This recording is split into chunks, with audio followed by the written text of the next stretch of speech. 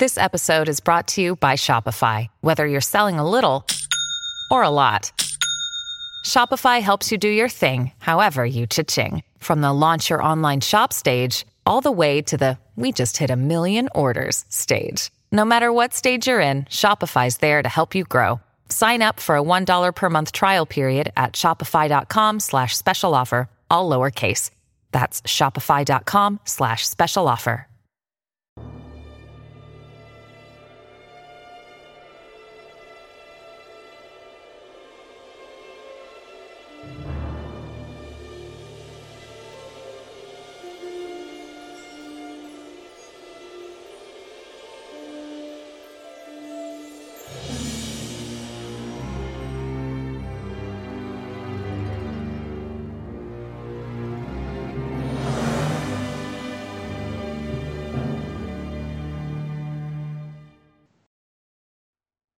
Hello, everybody, and welcome to the Unofficial Elder Scrolls podcast. I'm your host, as always, Pylon, and we've got another fun show this week after we took a week off because, as the show title says today, Bosmer gave me food poisoning, which I'm sticking with. That's the reason that both AKB and I had food poisoning. We're going to blame it on the Bosmer. You'll notice we have another new face with us. We've decided for our lore episodes, we're bringing in the experts on things. So we're perusing the wiki to find who knows the most about certain topics. And then when they're not available, we'll ask everybody else what's happening. I'm kidding. These guys are awesome. So you may recognize Lost. Lost, how's it going tonight? Things are going well. Thanks for having me on, Pylon. Thanks for asking you that just as you took a sip of water. I had like a slight delay. I didn't even choke this time. Well, that's good. I'm getting better at that. And in new faces, Jack, welcome to the podcast. How have you been? I've been pretty good. I have been just chilling over the past month. So if I was to ask, what do you generally like to do with the wiki? Is that a question you could answer off the top of your head? Yeah, You're good. Oh, never. Okay, my internet, never mind. Yeah, so I typically do, stuff for either Argonian pages, online pages for quests, and Bosmer pages too, hence why I'm here. That's awesome. Yeah, so we wanted to make sure we got people that know a little bit more than I do, because I don't know a lot, guys, about what's going on with the Bosmer. But you know what? Why don't we talk first about what's going on in the news before we get over to all the juicy lore tonight? So let's pop over to that now.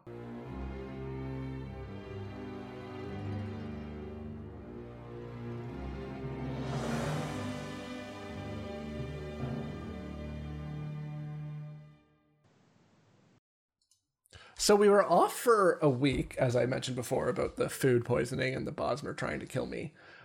So I feel like there hasn't been a ton of news, but it could also be the fact that I had food poisoning and just wasn't watching the news at all. So I apologize in advance if I just completely missed some major breaking news. It is because I was just out of commission for a while.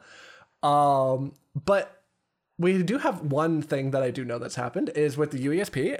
If you're a follower of our Twitch channel, you will notice, I don't know if you guys can see it or not, but we are almost at 2,000 followers.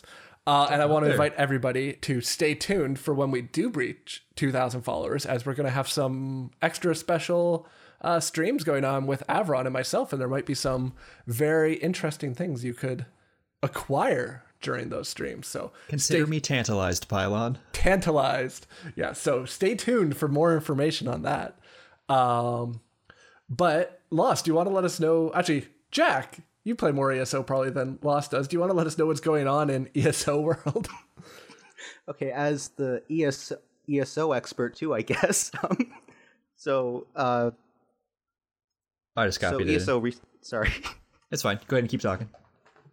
ESO recently announced that Elder Scrolls Online is going to be compatible with the Xbox Series X and PlayStation 5. So if you guys are getting that console and you already own ESO on an Xbox One or PS4, you'll have it on the Xbox Series X and PlayStation 5 automatically for free. Which is awesome, because I've heard some other games, I think Control is saying they're not. They're going to charge for the upgrade. So it's really awesome that ZeniMax Online Studios are actually just going to do the upgrade for free. if you already own it. And it sounds like they're going to be making some big graphical improvements on that, which is really cool. And it's the same mega servers as the Xbox and PS4 mega servers. So I guess they'll change it to PlayStation mega servers, unless they already are PlayStation mega servers. I don't know if it's PS4 or PlayStation or Xbox. I don't know how they name that. I'm not a console player, so I don't know either. Yeah, I also don't know. I want to get a console. Like, a big part of me wants to have a console for those times that I'm just like, I want to play ESO at the TV, not think about it. And like, I try to like stream it using Moonlight and stuff to the TV and make it work with a controller, but it's never the same because just some of the systems aren't as compatible and stuff like that. Like, trying to chat from a controller is like, it's just don't even try. Whereas like they have the voice activation chat in the console versions and things like that. So I'm tempted to get a next generation console because they are looking pretty sweet, but we'll see what happens there. That would be starting from scratch on the account though, right? I don't care. I'm not far. I'm not that. I don't have that much stuff that I'm really stuck with. I'll just recreate a character and be super low level. You could always do a Stadia thing if you really want to play it on your PC, but not and don't want to like lose your account progress. It's true. Yeah, Stadia is actually another good option for that. And I actually was playing on Stadia for a little while, so I don't know. It seems like there's like a different world in the consoles too. Like, yeah, it's just a little bit different though. I don't know. The other ESO news we have is that currently there's a free trial that started at the end of QuakeCon, and it goes until August 19th. I don't have the time in front of me here, but if you haven't had a chance to try out ESO, make sure you check it out during the free trial. Like, you've got nothing to lose other than hard drive space.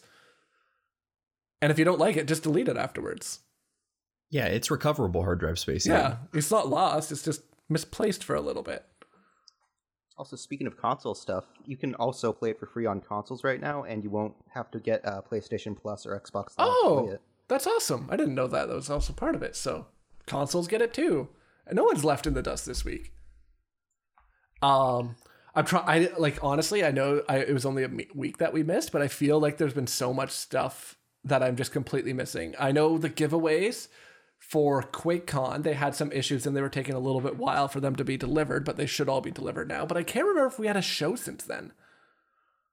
Have we had a show since QuakeCon? I think so. It was last Friday and into the weekend, right? Yeah, so no, we haven't had a show since QuakeCon. So, man, you get sick and just everything disappears. I got emails for that pony and for a crown crate every day. Did you? I only got one pony, so I don't understand. Well, at least they gave you a pony. Yeah. Yeah, so I know they had that giveaway. I watched a good chunk of QuakeCon, and there wasn't too much news that I remember being announced during that. There was no breaking, like, ooh, look at this. We saw some trailers for Stonethorn. I believe we got a thing for Darkstorm, but none of us can remember if we've just Mandela affected that or if that actually happened. Was that name actually confirmed at some point? I don't remember. That name was definitely confirmed. That was like, but that was confirmed a long time ago, I think. That was announced alongside Stonethorn. I don't know. Dude, those names all blend together for me at this point. I know, Stonethorn, Darkstorm. Especially when they had Harrowstorm in the first quarter of the year. Harrowstorm, Darkstorm, Stonethorn, Greymoor. Yeah. Ugh. There's so much there. Anyways, if there's anything we have forgotten about ESO news, please let us know, and we'll include it next week because we're really sorry. And hopefully it won't be too late for it to be acted upon. Exactly. But Lost, do you want to let us know what's going on in Legends World? Sure. So we've got two events that are both past now to catch up on. So last weekend there was an Allegiance Gauntlet, which means you could make a deck with only a single color. And they were giving away a premium alternate art Doomfang ally for each run that you would go through. This last weekend, they had a new type of gauntlet, I believe. At least the way they portrayed it was that it was new, a Gauntlet of Champions. In that one, the right lane was a lucky lane, which means each time you summoned a creature there, it would gain a random keyword. And the left lane was the Champions Arena. And that meant that the first creature to attack each turn was able to attack a second time. Which really sounds like it would have worked well with my Pilfer deck, but I didn't give it a shot. Just too bad. But there were no special rewards for that one. And that's all there is in Legends right now. Not too much again in Legends, but I forgot actually in some ESO news, we got confirmation from the lore master himself which restaurants each playable race in the Elder Scrolls would eat at, which was a lot of fun. Wait, where's this from? I didn't know that. It was on Twitter. It was glorious. I need to find it again. Because what happened was I tweeted that the show wouldn't be going on this week because I was feeling under the weather with food poisoning. And I believe it was Braun Solo and then Doc Hudat was saying, like Dr. Hudat 219, who thanks in chat, was saying, oh, it's because it's a Bosmer episode. And then Lehman Tuttle piped in to say that the Bosmer are like his friend who eats steak at Denny's. Nothing can get him sick. And then he decided that inspired him enough that he would create a list of all of the different fantasy or all of the different races and where they would like to eat. So let me see if... Oh, here it is here. So I didn't know steak at Denny's was suspect, but all right. He says, tip of the hat to Pylon for the inspiration. But he said, the race's favorite casual dining restaurants are as follow. Bosmers prefer the Outback Steakhouse. Bretons, Applebee's. Redguards, like Zoe's Kitchen. Orcs are big fans of the Texas Roadhouse. Nords are patrons of TGI Fridays. Argonians eat at Denny's, but only off menu. Dunmer are a big fan of Red Lobster, which seems like lobster would be a good delicacy in Morrowind. The Altmer steal my heart with the Olive Garden. Khajiit eat at the Cheesecake Factory. Sugar, Moon Sugar, I get it. And then Imperials like Ruby Tuesdays. It was Braxwolf. Fascinating. Thank you. It wasn't Braun Solo, it was Braxwolf. Dr. Hudat, thank you for correcting me on that. But yeah, that needs to be saved. You're also forgetting the best one. Sotha Sil loves Dunkin' Donuts. Yeah, Sotha Sil loves Dunkin' Donuts. Oh, it was good times. I had a really good laugh about that one. I see in the Blades news, it literally just says, uh-oh, right now. Lost? Is there supposed to be news? I didn't write that. Jack, is there supposed to be news in there? No, there's just no news there. There's just no news in Blades. That's fair. Uh-oh, no news for Blades. Blades, we talked about this before, but Blades tends to have pretty substantive updates every like month and a half, and it's just dead silent in between. In between, yeah. It seems to be a quarterly almost right now. Yeah, it could be that. Yeah. The slowdown would make sense. Understandably. But there is a good chunk of Call to Arms news that Lost is going to go over. Yeah, I guess I could just monologue, but please interrupt whenever.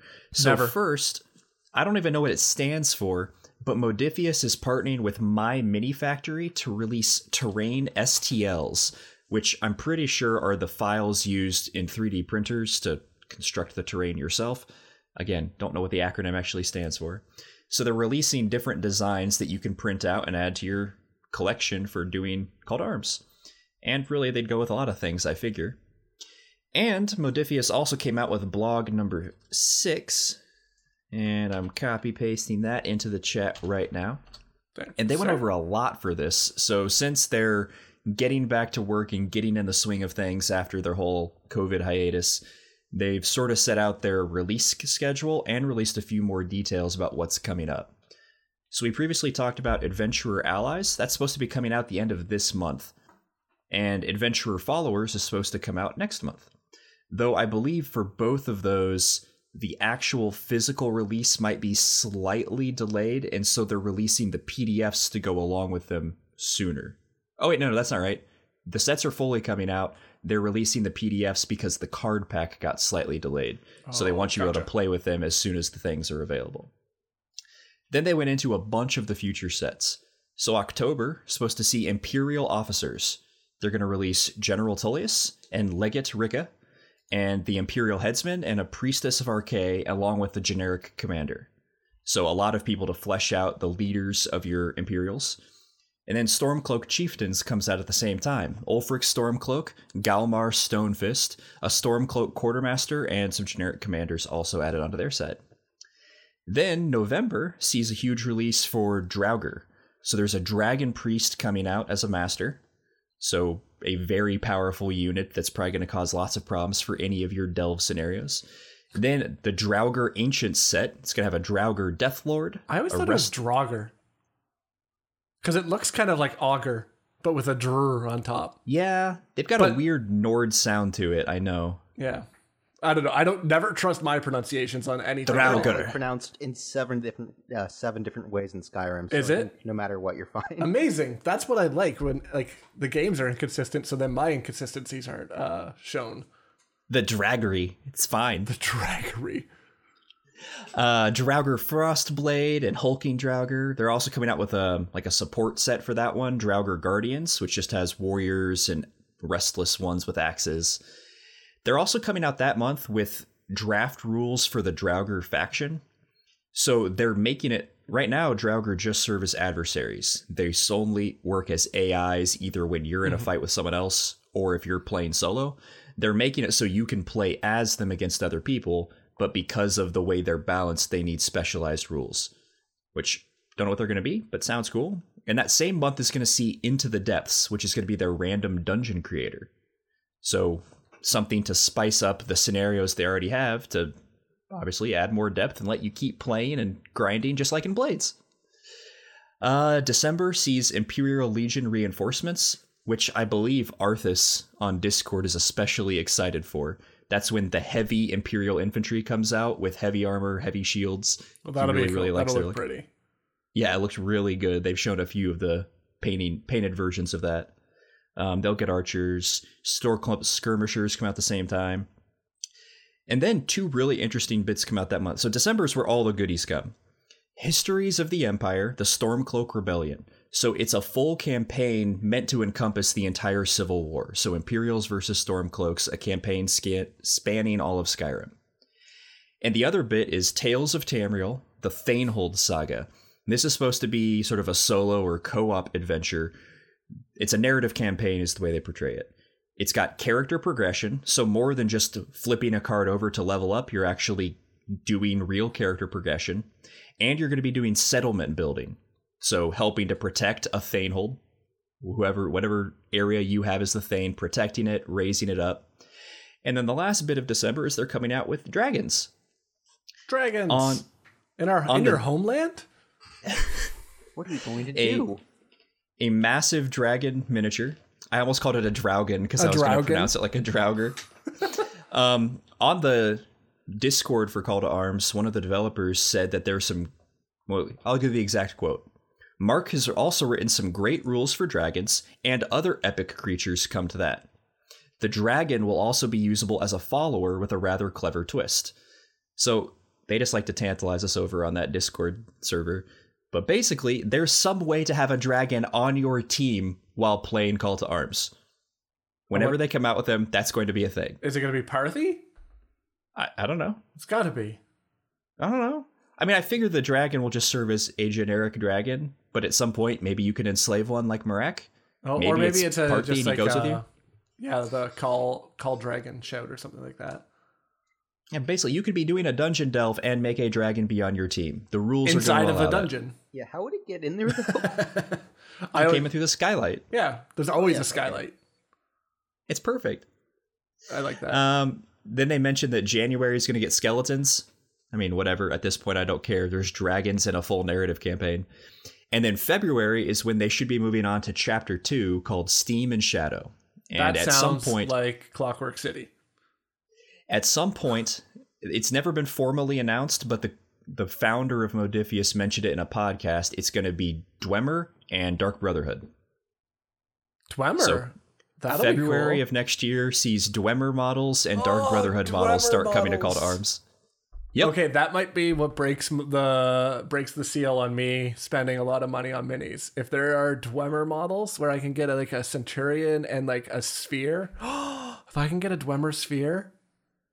And guys. Think about it. So the first chapter, I know it's sort of setting a baseline, but it's like 5 months of stuff coming out for this one chapter. There's a lot of content.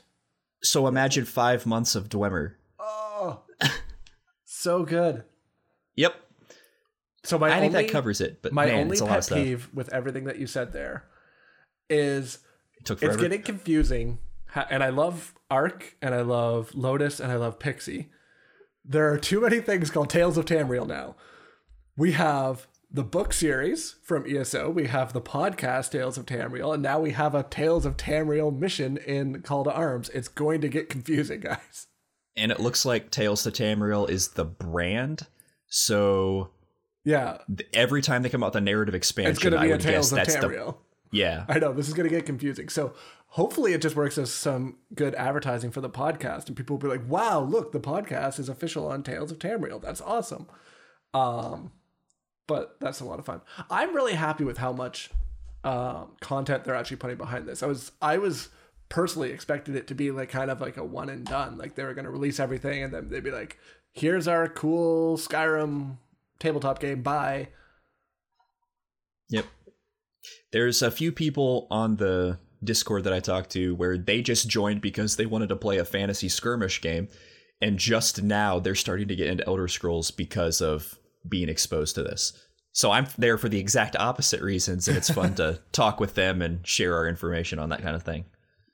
I'm looking forward to a lot of this stuff. Right now, I haven't played a whole lot beyond my first couple games because I'm being lazy, I realize. I haven't made cartoon scenery to go with my cartoon miniatures, and I really wasn't satisfied using socks as walls, and so I need to develop the scenery before I want to play another game. Sorry. Step back for a second. You want to use socks as walls? I don't want to. Oh, you don't want to? My first games, I grabbed board games off the shelf. I grabbed some socks from the laundry pile, and I used that to make terrain for my Storming the Keep mission. I would like to make cartoon walls instead out of cardboard and stuff. Were they clean socks at least? Yes, they were clean socks. Were they white socks? I'm imagining Lost wears like either very fancy like acrylic socks, or you just have like bags and bags of white tube socks, or multicolored rainbow socks. Neither of those things. No, I don't think so. Acrylic is like fancy black dress socks, right? Well, just like fancy, not fancy black, but they're like thinner. And no, my socks are a little bit thicker, and I have lots of fancy patterns on them. Like I've got bright green socks with the Hylian symbol on them. I've got socks with like modern art colors on them. I've got purple socks that have got sushi patterns all over it. I like stylish socks. So Pylon was right. That was my first suggestion. Like fancy, those are like kind of like the fun patterns. Oh, when you said fancy, I thought you meant like formal. No, I meant fan. I think I'm. Oh no, I'm not wearing them right now. But I have like I have a pair of socks with just shrimps all over them too.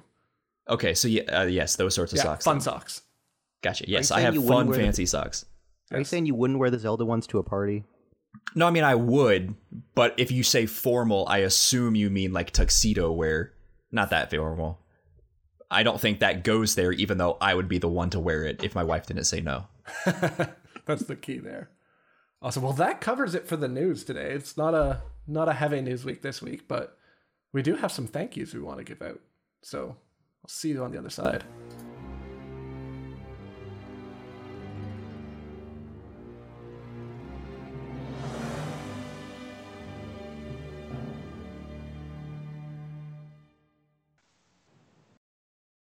So we've got some people we want to thank for helping us out in different ways with the podcast. First up, I want to thank our patrons. You can find us over at patreon.com/UESP.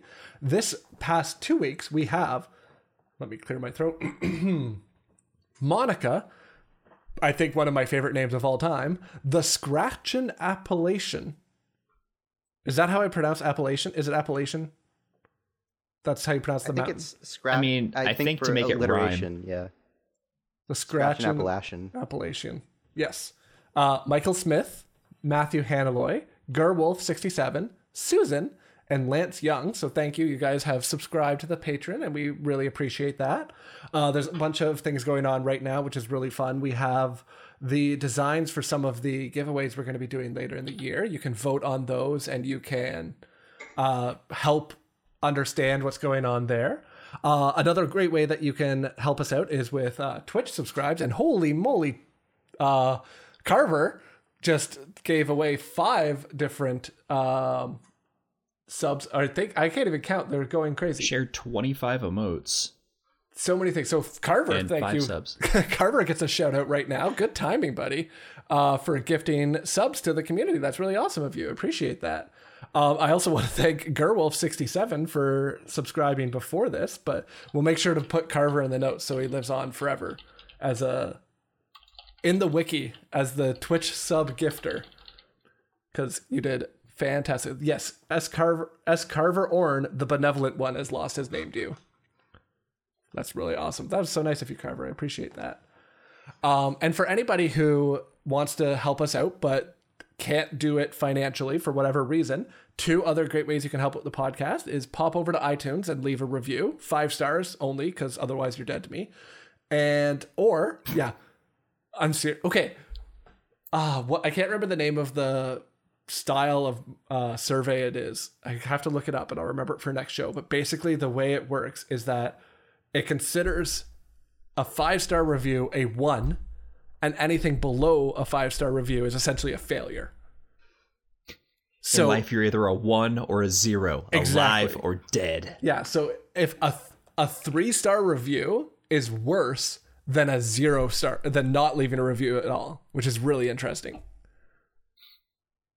It's not the best system. No, well, it is, because it's not the best system, but the way it works is to try to indicate like somebody who would leave a 3-star review isn't just the average person, it's someone who's actually unhappy with something.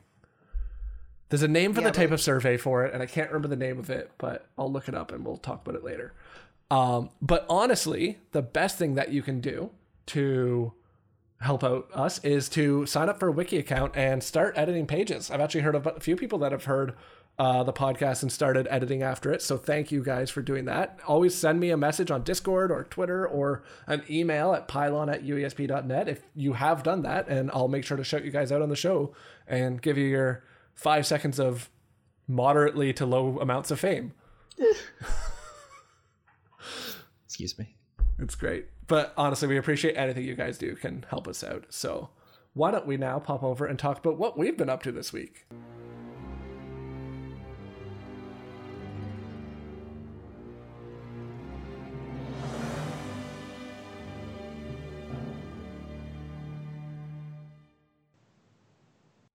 So the Scholarly Pursuits section, if you've never been here before, is where we like to talk about the different things, Elder Scrolls or fantasy or sometimes just whatever, that we've been up to for the past little bit, and share them with you guys to see what you've been up to. So why don't we start with Lost and see what you've been up to so that we can give Jack some time to prepare and make sure that he knows what he's been up to. Sure. So when the event system was announced for Blades, I got pretty excited. That sounded like a really cool thing to get added in. And then it came out, and events just aren't my forte. Like, I'm bad. I'm real bad at them. A lot of them I can't beat 1 level, and it just continues to pile on that I am just bad at Blades. So I've not really hardly earned any sigils, which makes me a little bit sad, and I guess I've just resigned myself to getting my free daily reward from the shop. Did you try to match the elements? Yeah. Like, I understand that part exists. It's just, I think the first one was ice, so I had an ice light hammer. It's my strongest weapon anyway, and it's ice damage, so that seemed perfect. I put on any ice-resistant armor. No, that's different. This was just doing ice damage.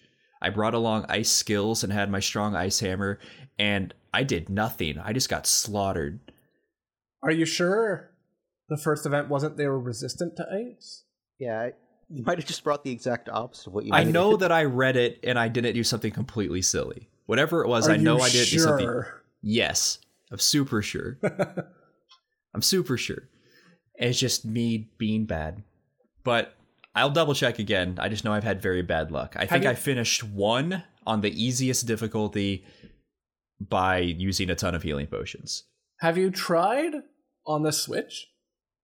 I've not yet, because it's still heavily locked down to my wife's Animal Crossing. Is it still? I've actually drifted off Animal Crossing quite a bit, so I was curious if the Switch became a little bit more free, but I need to try it out on Switch at some point, yes. Other thing is for Legends, I played 1 round in the Allegiance Gauntlet a weekend ago. I just slapped together a strength deck, and I fought a willpower deck that had a support build, and I was actually able to pull it out, which felt good, and that was my fill of PvP-ness. I didn't need to compete with other humans anymore. And I think the most of the rest of the weekend I watched movies. So I've been watching a ton of stuff lately, just TV. And I also watched Knives Out and I watched the Clue movie, and both were fantastic. Really? Yeah. I wasn't expecting the Clue movie to be fantastic. Yeah, I highly recommend it. Okay. 1985, very amusing. Some of the comedy feels more like it's from that time. Like sometimes there's a bit too much dead time, but overall, highly rated. Was there a remake of that recently? I don't think so. You might be thinking of Knives Out, which had a pretty similar format to Clue.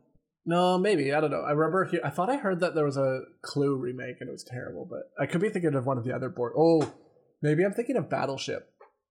Was there an original Battleship? No, but there was the game. Yeah, there was a Battleship movie. It was There like was a there Battleship was like movie. aliens or something like that. Yeah, I don't know. The Clue movie is awesome. Yeah, the Tim Curry one, Carver was asking. Okay, yeah, Super funny. Anything with Tim Curry is great. So, I'm not. And Knives Out had Daniel Craig with a terrible accent, but everything else about that movie was really fun. Awesome.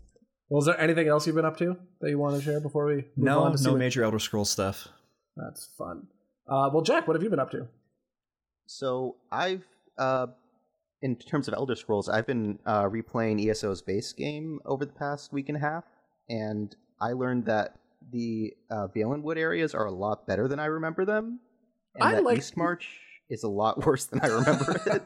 I like all the Valenwood areas. Yeah, they're really. I really like all the storylines there, especially like I love Indaenir as a character, especially like his path, like from like just like being this eccentric guy into becoming Sylvanar. I like love. Well, this isn't really Valenwood, but I loved Shazan Kali's storyline in Reaper's Mark. Yeah, but you're talking about just the AD line right now. So yeah, the AD line, in general, yeah. And then in Eastmarch, so I replayed it thinking it couldn't be like as nonsensical as I remembered. It was pretty nonsensical. What were some of the weak points? I don't remember what was especially wrong with it. Okay, so Filgor, his entire plan was to steal his sister's soul from Sovngarde in front of 1,000 witnesses and somehow say, okay, I stole the soul, now my skull is slightly smaller and the crown fits, so I should be king. Please elect me. That was his plan. It's not the best if you put it that way. Yeah, and also he did kind of raise Eastmarch to the ground a little bit with his army of orcs, so I don't know how many of the other Jarls would have elected him during the moot. I don't know. So, I don't think Nords are particularly tied to if you can wear the crown, you're king no matter what. No, that doesn't really seem like a Nord thing, does it? Yeah, and they even kind of mentioned that a little bit, like he would still have to be elected from the moot in order to become Jarl. And like who would have voted for the guy that just broke into Sovngarde and stole the soul of their former queen? Yeah, it doesn't work out great that Yeah. way. I thought it never made actually more thought sense about when it. I played it. yeah, I feel like I must have zoned. I always have this like, whenever I'm playing any game, I start out really strong with reading all of the text, all of the quest notes, everything going on, all the journal entries, everything like that. And as I get further and further and closer to the end, I keep being like, I'll just go on the wiki later and just read this afterwards. Click. I'll just go on the wiki later and read this. Click, click, click, click, click, and just kind of like zoom through it after a little while. So some of the zones I've just completely missed the real storyline on. So yeah, so that's what's wrong with Eastmarch's like overall plot. Other than that, though, like I've been having a lot of fun with the zones. I feel like they get a bad rap just because like since the DLCs come out and they've improved a lot since then. But I don't think they're bad by any means. No, I think. Go ahead. That's how I felt for most of it, that they're my first time going through, and there are things that I don't think are as good, but I don't think any of them are terrible. Then again, I just think it's because my standards are lower, so it's nice having someone else come through and say, no, they're actually okay. Yeah. And in terms of non-Elder Scrolls stuff, I've just been not too busy. I finished up my last summer class, and then Nice. I just binged a bunch of TV shows for the past week. Okay, this is a trend because I've also just been binging TV shows. So I've done nothing. Yep. Yeah. Yep, that's me. For me, I had a fun kind of. I haven't really done Cyrodiil stuff except for during like the Mid-Year Madness and stuff like that, or Mid-Year Mayhem stuff. So I actually have a friend of mine who's really into PvP, and she took me in to do Cyrodiil and helped me kind of build a new armor set, and like I've got new skills, I've got new abilities, I've got everything's new on my Stamsork, which is also a werewolf, but I don't know if I'll keep it a werewolf or not. For PvP, so I went in and did a bunch of Cyrodiil. I've been doing some of that recently, which has been a lot of fun to just have a little break from what I normally like to do. Other than that, I've been playing some of the Blades events, which was a lot of fun. I didn't make it to the hardest modes on any of them, but that was more due to time than lack of ability, I would say. So we need to have our like sit down. If I could legally enter your country, I would say let's do a meetup. And we could play Blades together, and we could see what we're doing differently of what was going on there. Now, I was thinking, my hometown is probably like exactly halfway between where we live. So we could go to my parents' house, probably. I would love to meet your parents, because I think if I remember correctly, they're big Pokemon Go players. Yep. So that would be fun. But since we can't do that, we'll just have to pretend for now. But yeah, other than that, like I'm trying to think, I goofed on Antiquities because I thought it was you had to get all of the base game treasures in order to get the coin. I think it's the Elysian coin, but it's all treasures you have to get from base game and DLCs. So realizing that I did that wrong took the wind out of my sails almost completely on Antiquities, and I haven't really done them for the past couple of weeks. And I was just like, oh, frick. The great deflate. That hurts. I know. So that kind of gave me a little bit of a pause to keep going. So after that, I was like, screw that. I'm going to go punch people in the face in Cyrodiil. But other than that, there's really not too much going on for me. As I said, I was sick, so I didn't really get a ton of time to play games because I didn't really feel like sitting at a computer. But, well, unless anybody else has anything else, why don't we get down to business and talk about our favorite Wood Elves?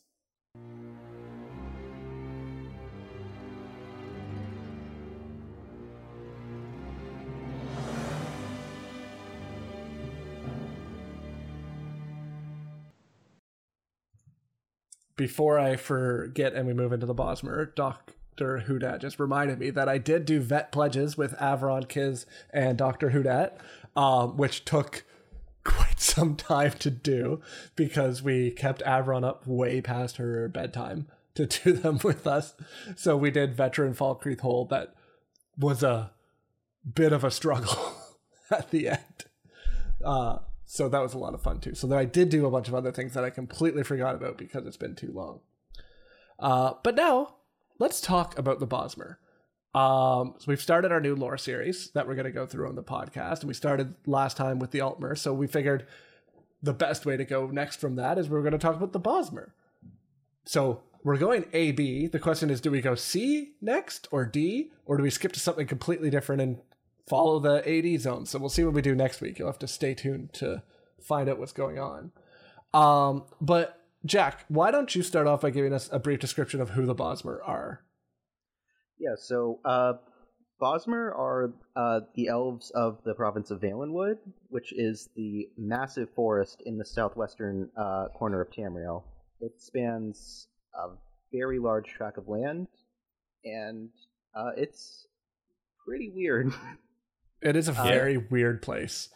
Yeah. So in the Empire, they're typically referred to as wood elves, or occasionally tree sap people. They supposedly call themselves, but they rarely actually ever do. I feel like I've never actually heard them called tree sap people. There must be like one book or something like that happens. Yeah. But yeah, so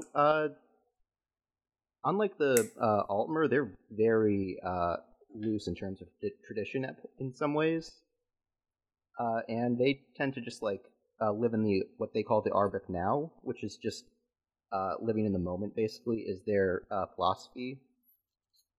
Well, just kind of like similar to like a Buddhist philosophy, and like if we're trying to create it into a real world. I guess they'd be actually more closer to like a Jainist philosophy than a full Buddhist, but... See, I think in this case, it's more of a, hey, it's life, go with it, enjoy it kind of thing. True. Which seems slightly distinct more hedonistic from... probably a bit more, yeah.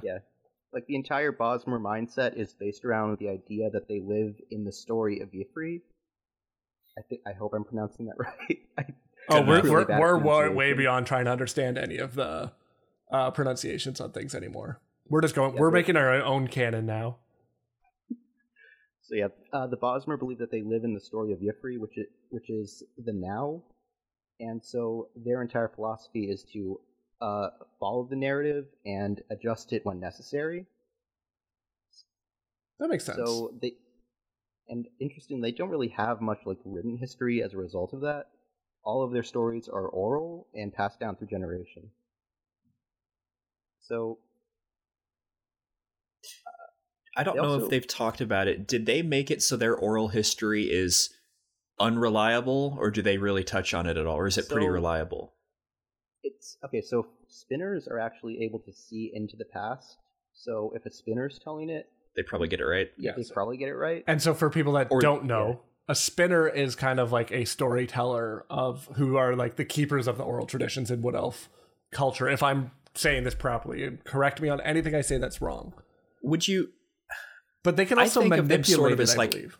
Yeah, so even if they're not telling the truth, it will become a version of the truth as a spinner tells it. Yes. Because the ability of a spinner is to alter Y'ffre's story, basically. Yes.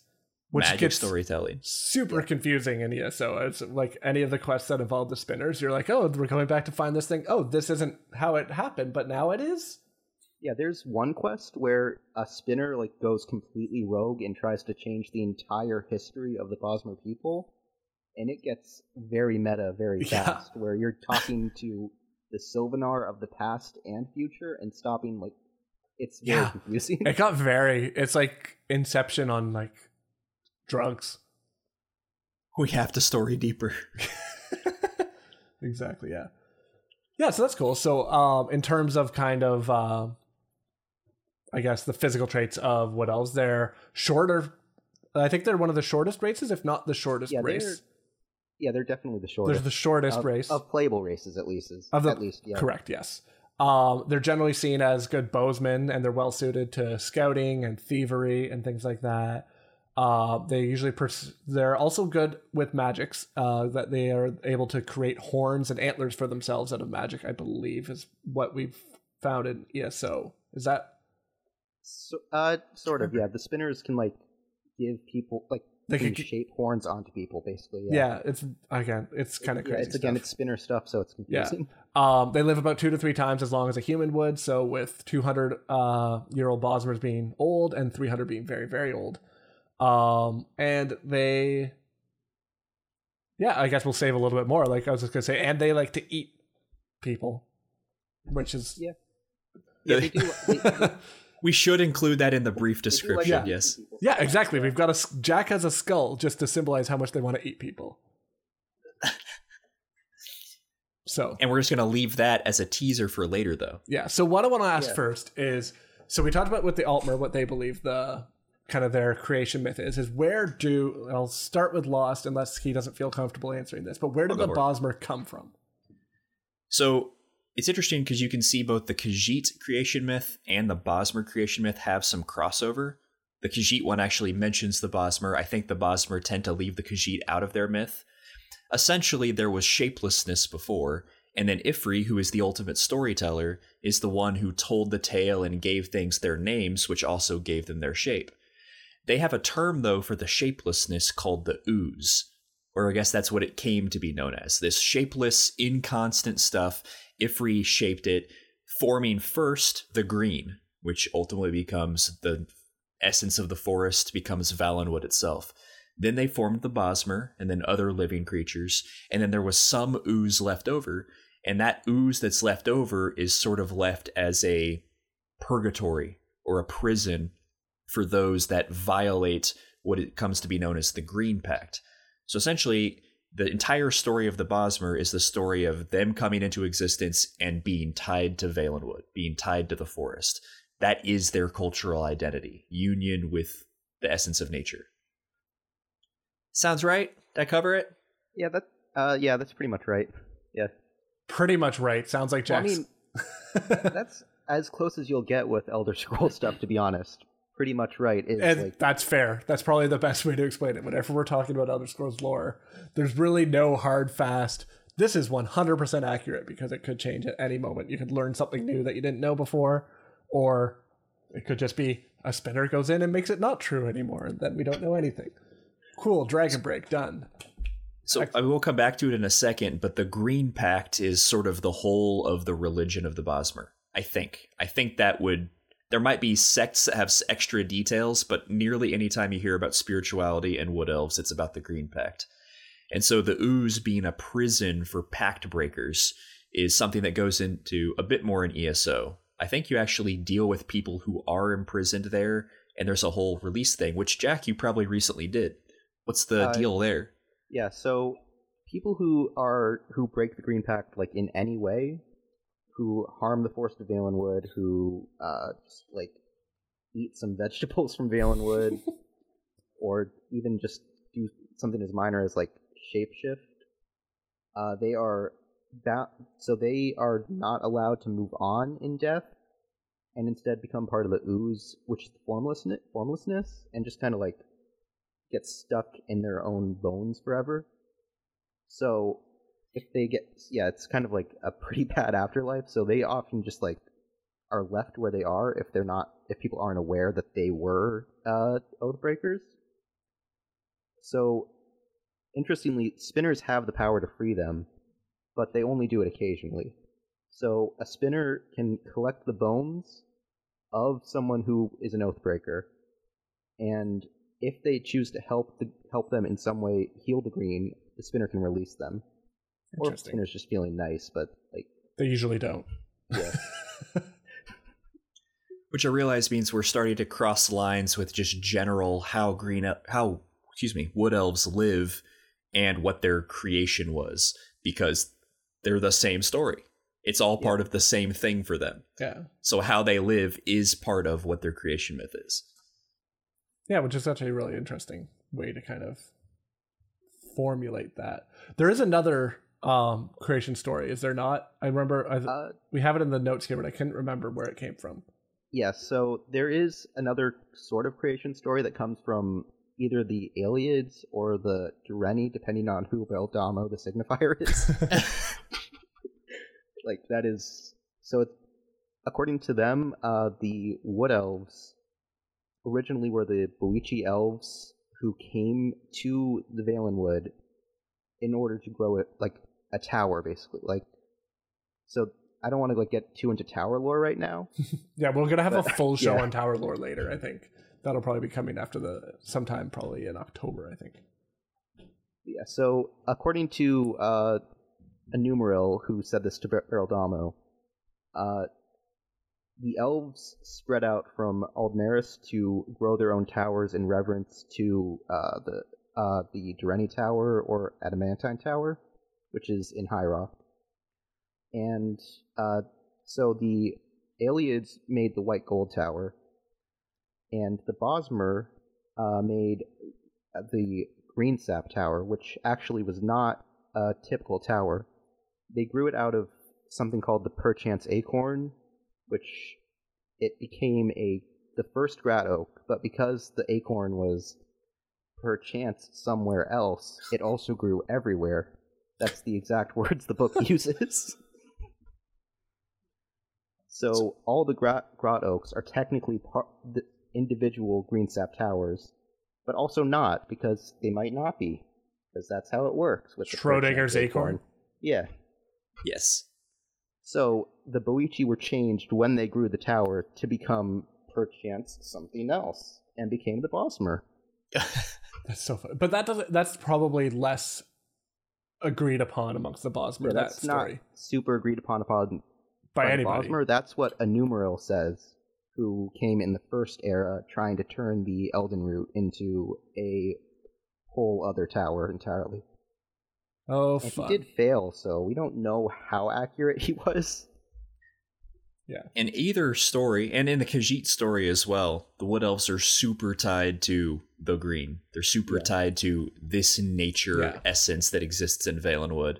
So, since the Wood Elves don't care as much about the actual story and instead care about the power of the story, there could be merit to enumerals. They just don't care about those details. Yeah, like it doesn't negate a lot of the things that are originally in there. It's kind of like a supplementary story, but it doesn't seem interesting. But I think actually that probably leads us into a good spot where we're talking about the Green and the Green Pact being such a big part of their culture. So who wants to take a stab at explaining the Green Pact?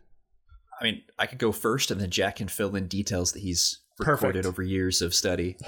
So the biggest thing, the Green Pact, is this pact with the forest, with Yifri, Jeffer, whatever. Jeffrey? Basically, let's just call him Jeffrey. Yeah. Jeffrey. I think Jeffrey, that is one of the spellings or one of the pantheons. It's this pact to not harm the forest. Yep. The forest will take care of you, and then some extra behaviors that go along with that. So the specifics seem to change over time and from elf to elf and depending on where they are. But in general, it means they don't harm or consume any plant material. Yes. Now, in some eras, maybe they'll consume stuff that fell naturally, but they can't pluck anything. Other times, they're not allowed to use any plant matter at all. Other times, they can't use any plant matter from Valenwood, but they can import stuff. But there's some sort of mandate against using plants, especially from Valenwood. And then the big extra thing is called the meat mandate. They're supposed to only eat meat. They're not supposed to consume any plant matter again.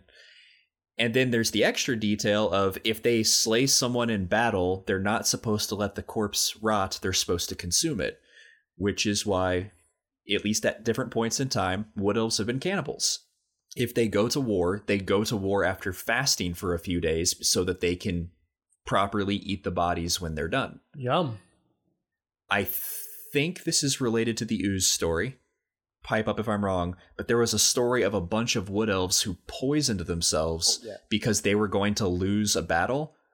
And so when the people beat them, they ate the poisoned bodies and they also died. Yeah, so interestingly, the poisoned party got trapped in the ooze because their commander did something that I don't think was specified. So it was just unrelated to the poisoning, but their commander got trapped in the ooze. And that actually reminds me that there is a second way to release somebody from the ooze. What's that? So you can also... So there is something in the Bosmer society known as the right of theft, where if you steal something from a Bosmer, they have to honor something that you tell them to do. Like you can force them to do something in exchange for the return of it. And this is honored even in death, so if you steal something from someone who is trapped in the ooze, you can command them to leave the ooze, and they will. Interesting. Yeah, that is what happens in that quest line, yeah. Okay. Yeah, if you just steal something from them and find them, you can command them to leave the ooze and just rest. So people who die in their houses in a fire are out of luck. Yeah, pretty much. Because they don't have any possessions to steal anymore. That'd be unfortunate. But they may not be in the ooze then, if they just died in a fire. Well, they might have done something bad. They might have done something bad, yes. So those people. Interesting. So some of the extra details there are like, do not kill wastefully, which luckily is something that they need to do anyway if they have to eat everything that they kill. Yeah. But they need to basically be caretakers of the forest, not just wantonly doing stuff for their own sake. And then they're not supposed to shapeshift. So they completely oppose lycanthropy and other forms of shapeshifting like changelings, sort of. Selene, I don't know what the deal is there. But in general, they hate shapeshifting because a static shape was the gift of Ifri in the naming. This special gift of making everything have its own set shape is a blessing from their god, essentially. So they don't believe in shapeshifting. So that's the big stuff about the mandate, or the Green Pact itself. What about the stuff with kidnapping? Is that part of the Green Pact or just part of society? I don't know if they're... What is the part with kidnapping? So one detail I remember is that if they lose someone, if a clan member dies, something like that, they can go and kidnap a clan member from some other group, and then they'll keep them there for a little while, and eventually that person becomes inducted into their clan instead. And then this is just like a normal part of society. The person that gets kidnapped is fine with it ultimately. Like, okay, yeah, you're my family now. Yeah, that is part of their society, but I don't think that's part of the Green Pact. It's just something that happens in the clan structure. Yeah, they just get kidnapped sometimes. It's fine. It happens. It's so funny. Like some of the stepping out of the lore, coming up with some of these like details of their society must have just been a riot. Be like, you know what? Let's just have them get kidnapped every once in a while. Like, who thought this? This is amazing. So a byproduct of the pact and the meat mandate in particular, which I want to talk about later in the interesting tidbits section, but because they don't have any plant stuff, when it comes to both their diet and especially to alcohol, things get very weird. Things get very weird. It's an in-universe joke that you should be very careful of the smells that come around when wood elves are eating, because basically they flatulate a lot because it's a very high meat diet. Yeah, it's really interesting, and like I feel like it's something I'm really happy we have ESO that actually like touched on this society and how things work there too, because when you hear about all this stuff from like the other games, like from the numbered Elder Scrolls games, like it just sounds so foreign and bizarre, but they've actually done a really good job in ESO making it seem like it's just, yeah, it's a culture and that's just part of what their religion dictates. Like it doesn't seem like this like foreign entity that's like, wait, they're cannibals? That makes no sense at all. I like that in each basically lore description of stuff that we hear, stuff sounds extremely wild. Yeah. When we get to see it, it's usually not as wild as they suggested, and yet it really does have a lot of those elements, and they make it believable oftentimes. Yeah, it's not that it's untrue what we believe about them. It's just that it's been blown out of proportion. Exactly. Which I think that always makes it feel very lived in. That makes it always feel like a very cool world when we get to visit and see the truth of some of those stories. Yeah. Yeah. Yeah, like we talked about that with Somerset, with the buildings made of poetry and things like that. I just had something fall off my wall and it terrified me. One of my sound panels. No, but it just made a noise and it was like, there's something in my room. Anyways, moving on. I feel like the Bosmer, though, are like probably the closest it comes to just being exactly how they were described. Because there's some really there is some wild stuff they do. With. Yeah, you're right. The Bosmer do fit probably the closest. Yeah, makes sense. So while we're talking about the Green Pact, so they're, I know from the quest lines, their kind of religious leaders are the Sylvanar and the Green Lady. Jack, do you want to kind of go over a little bit of who they are and what their kind of purpose is in Bosmer society? So the Green Lady and Sylvanar represent the physical and spiritual sides of the Bosmer people, respectively. The Green Lady represents all their strength, their speed, their stamina. She is the peak of Bosmer, basically. Like, she's awesome. Yeah, she's awesome. That's the way to describe it. In ESO, we see a Green Lady swim to Pianinia in like an hour and slaughter dozens of Maormer before she died of just exhaustion because the Sylvanar died. Well, which we don't see it, right? But she tells us it's going to happen. We hear about it. And we know she does. Yeah, because... So the thing about that is Sylvanar and Green Lady always die at the same time, so if a Sylvanar dies, the Green Lady has to die soon, regardless of like if she's killed or not. Yeah. Which is kind of tragic, but... Yeah, and then the Sylvanar represents the spiritual side and is like a connection to the green itself. So the Sylvanar can be like just represents the current state of the Wood Elf people. So they change their health, their gender, their temperament. Anything about a Sylvanar depends on what the current state of Bosmer society is at the moment. So like if there's a majority gender, the Sylvanar will represent that. If there's a majority of very hardline Green Pact following Bosmer, the Sylvanar will like also be very hardline.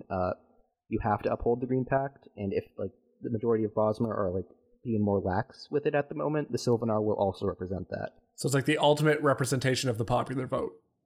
Pretty much, yeah. It's this is the way it is. So, so when a Sylvanar dies, they're actually kind of reincarnated as another person, but also like not full reincarnation since the other person's like been alive for a while. It's like the essence transfers over to them. The mantle gets passed, even though I know mantling is being co-opted to mean something else in Elder Scrolls. This is literally a case of the mantle is being passed. Yeah. But they also do share like the same overall spirit, like, and the same is true of the Green Lady. Like, they all are technically sort of the same like person telling the same story over and over again, even though they are different people. Yeah. And in ESO, you go through actually the full story of them and then dying and then them being. Yeah, and you also get to see a spinner tell the story of the Bosmer people and the Sylvanar and the Green Lady. Yeah, which was awesome. also trying to change that story. Yeah. So you can very early on, it's on Canarthy's Roost, which is the Aldmeri Dominion starter island, where you meet and have that full story of the first one that you encounter, Sylvanar dying, and you meet the Green Lady, and she is absolutely vicious in trying to hunt down who did it. And then she's like, okay, I'm going to die soon. I'm going to swim to the people that did this and slaughter as many as I can before I'm gone. Yeah. And then she comes back, I think, and tells you about it. Right? Yeah, then she comes back like a few zones later and says, yeah, I killed a whole bunch of them. It was very Or fun. her spirit comes back. It might not have been. Yeah, it's her. No, yeah, it was her spirit. Yeah. Yeah, I've seen that in the chat. Yeah, her spirit comes back and is like, yeah, I wrecked that. So good job, everybody. And I remember, so I'm trying to remember too, but they're not generally seen, the Sylvanar, the Green Ladies, as the actual like kings and queens of the Bosmer. There's like the Cameron dynasty, if I'm pronouncing that right. Yeah, they're more so just representations of the Bosmer and the forest itself. Like the Sylvanar represents the forest, and the Green Lady represents like the Bosmer. Yeah. And their marriage represents the union between the two. Yeah, so that's more of a cultural, religious leadership, more less than political. It's like poetry. It rhymes. Yeah. Exactly like poetry. And then the last, what's the Dance in the Fire? This is one of lore books that we can see. You say you made a note of that one. Do you want to go over that a little bit? Sure. So I mentioned that briefly there, and then also brought up again interesting tidbits. But Jack was mentioning that the features of the Sylvanar change based on the state of the people. The attitude of the Sylvanar changes based on the attitude of the people. In a book called A Dance in Fire, our main character meets the Sylvanar, and the Sylvanar is pretty short. And then when he talks to someone else who had previously met with the Sylvanar, he mentions the height. He's like, oh, he must have shrunk since last time we met with him. Because his size just apparently notably changed between these two characters. You know, staring one guy in the eye versus being only up to his belly or something like that. So just throwing ammo on that fire. I imagine we'll talk a little bit more about it, but A Dance in Fire is a very interesting lore book. I find it very fun to read that one. Okay, well, so since we are talking about the culture of them and the religion, what is it that they actually kind of worship? Because we know in all of there's the pantheon of deities and things like that. So who do the Bosmer really look to? And I turn to Jack because Ifri and the two we just talked about are the main details I remember and understand. Yeah, so the Bosmer have a lot of similarities to the Altmeri pantheon. They worship Y'ffre, Ariel, Xerxes, all those guys. But the difference is they mostly focus on Y'ffre worship as opposed to Ariel worship. They, while they acknowledge Ariel as a deity and do occasionally revere him, they find Y'ffre way more important since they represent the now as opposed to the past or future, which is Ariel. That makes sense. And there's also, interestingly, Hermaeus Mora is on their pantheon too, as the Woodland Man, just like the Admorans have them. Which I had, until I saw that in the notes, I had never heard of that. Which is super interesting. Where did that come from? I feel like it came from I think that's been in the lore since Morrowind. Interesting. Yeah, but you also do see their cult in ESO too, briefly, or at least a cult for him, which does have prominence in Valenwood, but not to a huge degree. Yeah. Okay. He's mostly thought of as a trickster spirit, like Bandar. Okay. And yeah. That's interesting. Then there was a lot of Zen worship until like the Second Era when it began to die off. And Zen is basically like an Akaviri god who just like kind of carried over into Tamriel, or not Akaviri, Kothringi. Sorry. Oh, Sorry. Interesting. They're a Kothringi god who got transferred over to the Argonians and the Bosmer. That's interesting that it would get there. And also eventually became it also is kind of the precursor to Zenithar in the Imperial Pantheon. He's kind of similar, but he's the god of toil and sacrifice. Something I'm sure Bosmer love. Yeah. I can understand why it went extinct. Yeah, and he also has some very strong similarities to Moloch, the Orcish god, who also has nearly the same spear. Interesting. And even, interestingly, in ESO, they have the exact same symbol. So, if you go to the Shrine of Zen, it is a shrine to it is a Malacath shrine. Like, it has the Malacath banner, it has the Malacath axe. Oh, interesting. But it is a shrine to Zen, and an emissary of Zen speaks to you from it. How do the woodland orcs relate? Which I know is slightly off topic, but are they connected? The woodland orcs actually, well, they don't acknowledge Zen, but they do acknowledge Moloch. Okay. And they believed that shrine was always Moloch's. Oh. So they kind of like were partially responsible for wiping out Zen worship in Valenwood because they believed that it was intruding on Moloch, kind of. Man, orcs be fighting off any alternate version of Moloch anytime they can. They do that frequently. All right. So these last three here, what's up with that? Okay, so the most important thing that in Bosmeri religion is the green, which is basically the spirit of the forest, like just of the Valenwood and just the forest as a whole. And while they don't really communicate with the green directly, they often communicate through emissaries of the green. So one of the biggest ones that you encounter in ESO is the Wilder King, who is a mortal who became part of the green and like basically ascended to godhood.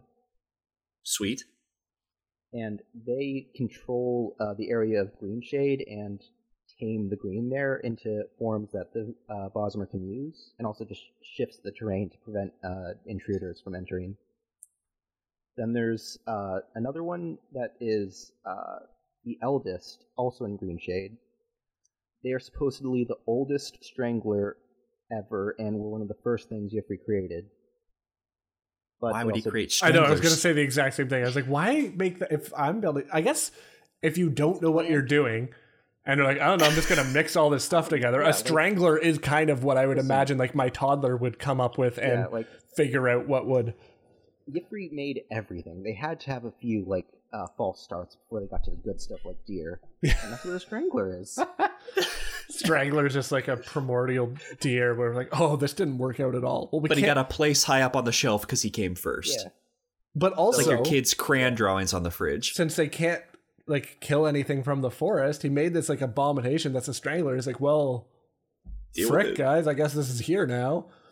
I can't erase it, so here you go. Yeah, just have a bunch of them, actually. Yeah. Just enjoy the stranglers. Is the eldest hostile or friendly to the eldest Bosmer? Is actually, so interestingly, the eldest is responsible for the Sylvanar and Green Lady. according to some of the Bosmer myths. Ew. It's that, So- they were the first Wood Elves to care for the eldest, if I remember correctly.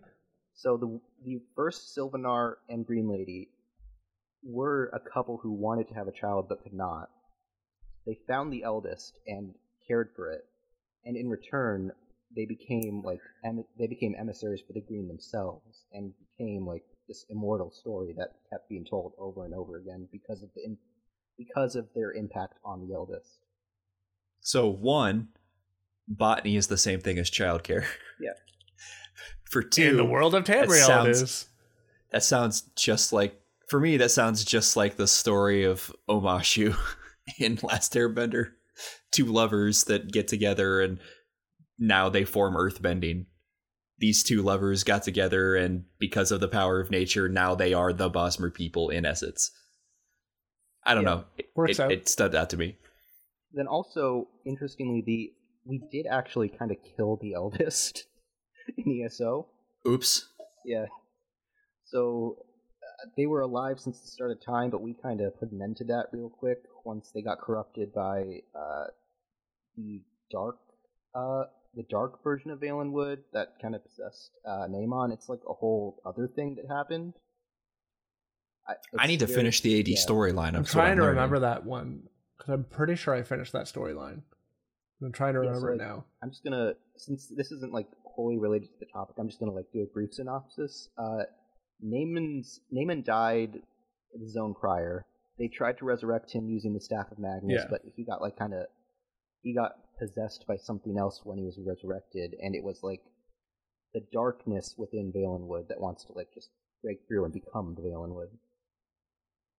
Interesting. So Dark Link. Yeah, basically. And then he corrupted the eldest's heart, and you and Indanir, the next Sylvanar, had to kill the eldest.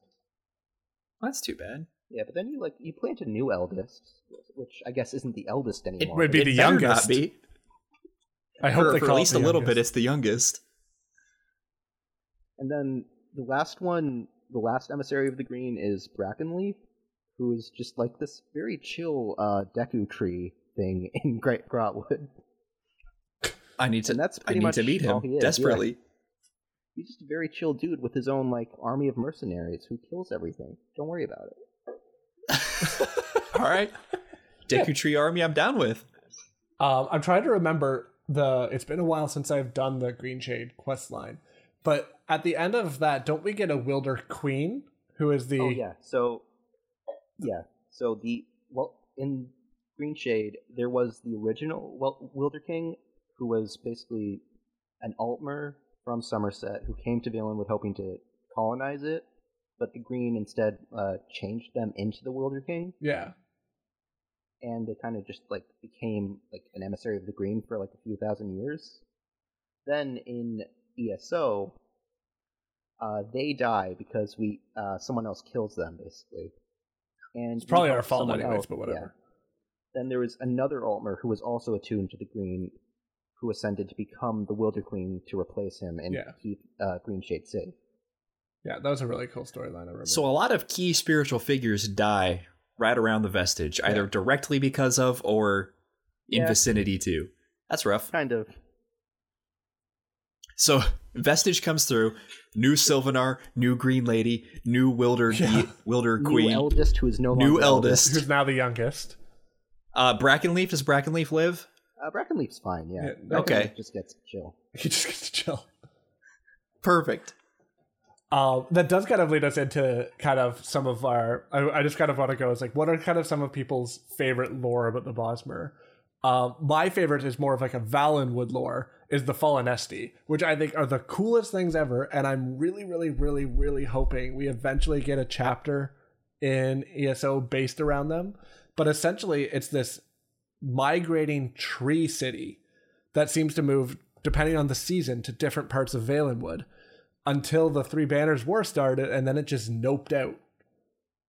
And it's just gone. It just left. It's not on the plane anymore. It's just gone. Nobody seems to know, except for apparently the Imga know where it is. Because they apparently left with it. Well, according to Sirentil, who is the worst author of all time. Fair. but we don't know where they are either, so it kind of makes sense. True, yeah. I think that's really cool. Like I would love to have seen like the walking trees, and I think I understand why. Again, from a meta point of view, they're not in the base game because that just sounds like just a development nightmare trying to design moving tree cities. Whereas as a chapter, that actually works really well because you can say like during this set amount of time, it's here. So I'm really hoping we see that at a later time. But how about you guys? What are some of your favorite tidbits of? To build on Falinesti, there's talk of these, tree cities, and the city is completely up in the branches. So you have to go on these big elevators, essentially, to get up to the branches. You've got to watch your step wherever you're walking.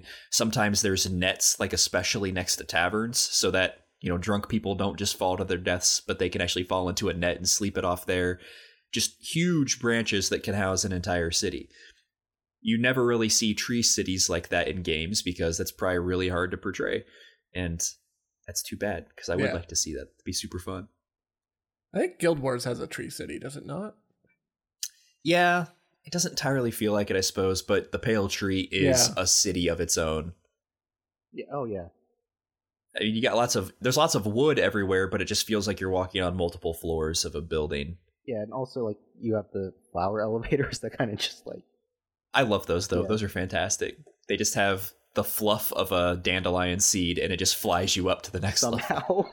That's Guild Wars, not Elder Scrolls, though. Sorry. And to answer Kate's question in chat, I'm looking at, I believe, it was 2 centuries before the Three Banners War. Oh, yeah, sorry. Yeah. Not just before. Actually, the Imga didn't disappear with it. They disappeared like 200 years after Falinesti disappeared. Yeah. So we do know it was a little bit before, but I remember reading something about it being related to the Three Banners War, but it could have also... the Imga left because it was the Imga. That's what it was. Falinesti left because they knew it was coming. We'll say they decided to walk a different direction. Yeah, they just walked into the ocean because they got a little confused. It's fine. They can do saltwater. It'll be back. It comes back by the Third Era. Yeah, which is really interesting. So a thing that I mentioned earlier is their diet, completely based around not plants. They had to do really interesting things to get alcohols. And there are several different ones that they mention, but the key ones that stand out to me first is Jaga. I presume that's the pronunciation. Jagga. It's fermented pig's milk. Yum. And you can read a book talking about how they brew. I don't know what the right term is. How they concoct that. And it's this very involved process with lots of stirring, lots of setting aside. It takes a long time for it to make, but just fermented pig's milk. And that's what they get drunk off of. Just as a funny aside, I love the fact that they're like, well, we need alcohol.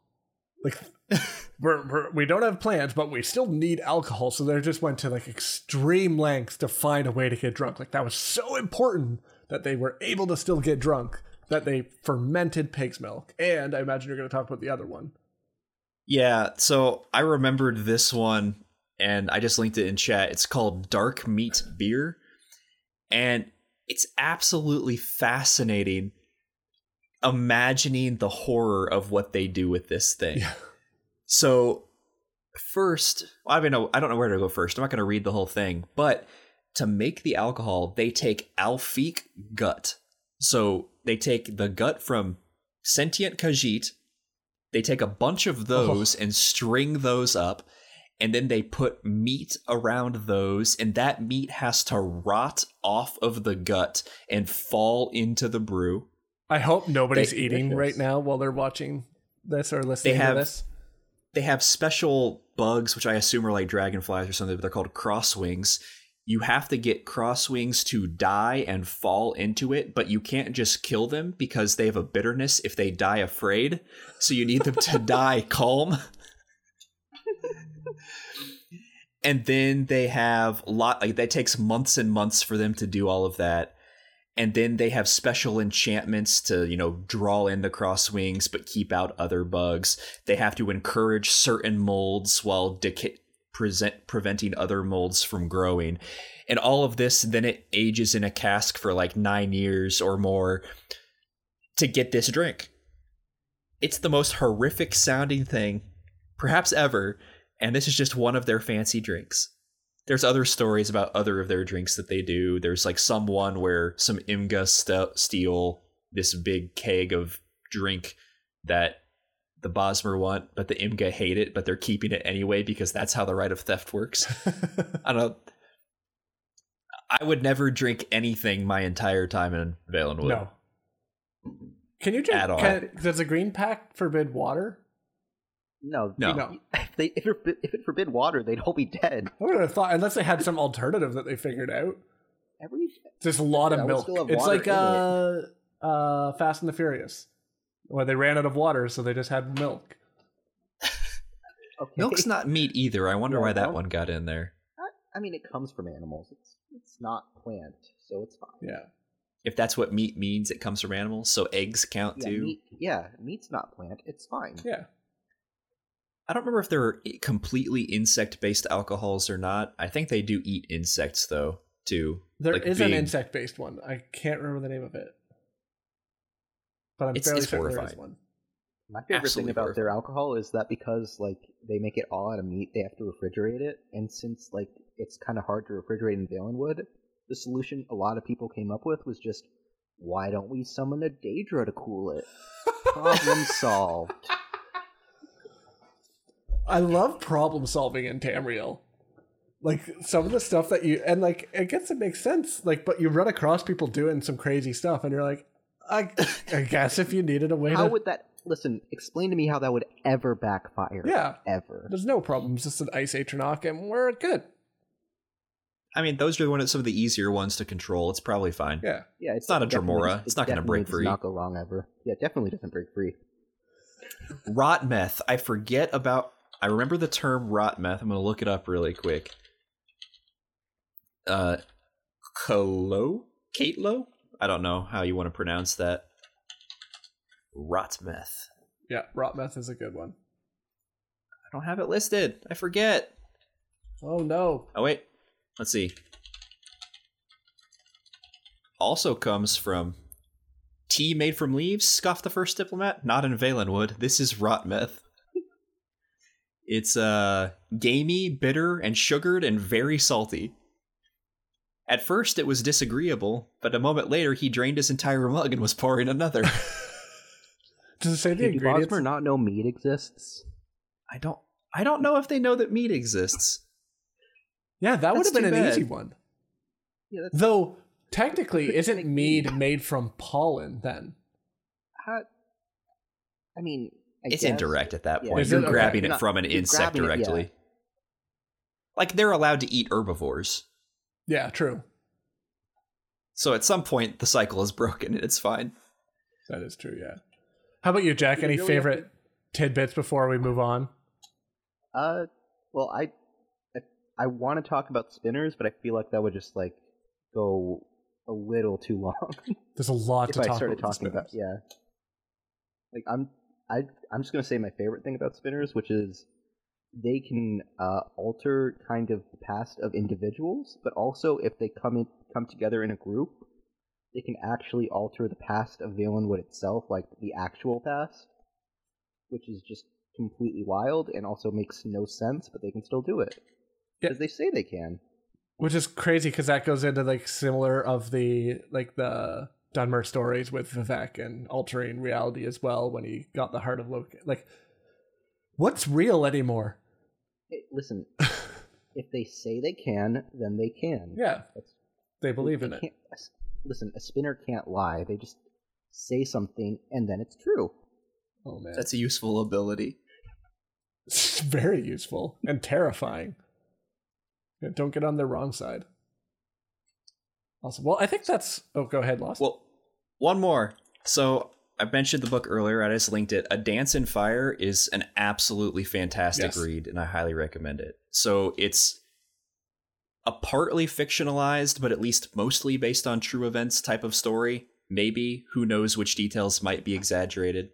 But it's this Imperial adventuring into Valenwood because he needs to get some building contracts. And he just has the absolute worst time. And he encounters so many aspects of Valenwood life.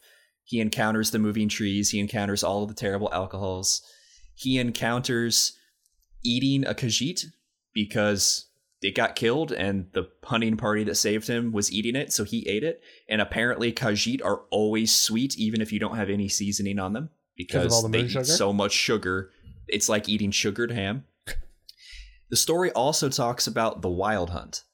So I don't think we actually talked about that at all tonight. The Wild Hunt is some really special, terrible ritual that a village of Bosmer can go through. They all transform back into the shapelessness sort of thing that they were back before the naming. And then they become just this absolute avalanche of horrible, abominable monstrosities that can just rip through anything, including each other.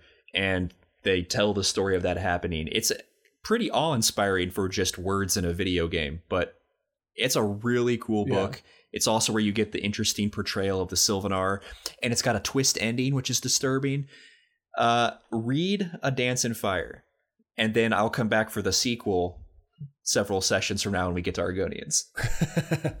Oh, can I just say one thing about the Wild Hunt quickly? Yes. I also just realized we didn't talk about it at all, and it's really very crazy. Important. Yeah. Yeah. So the thing about the Wild Hunt is once they transform, they cannot transform back. They're just stuck. Any Bosmer who was caught in it, they're just stuck in that form forever.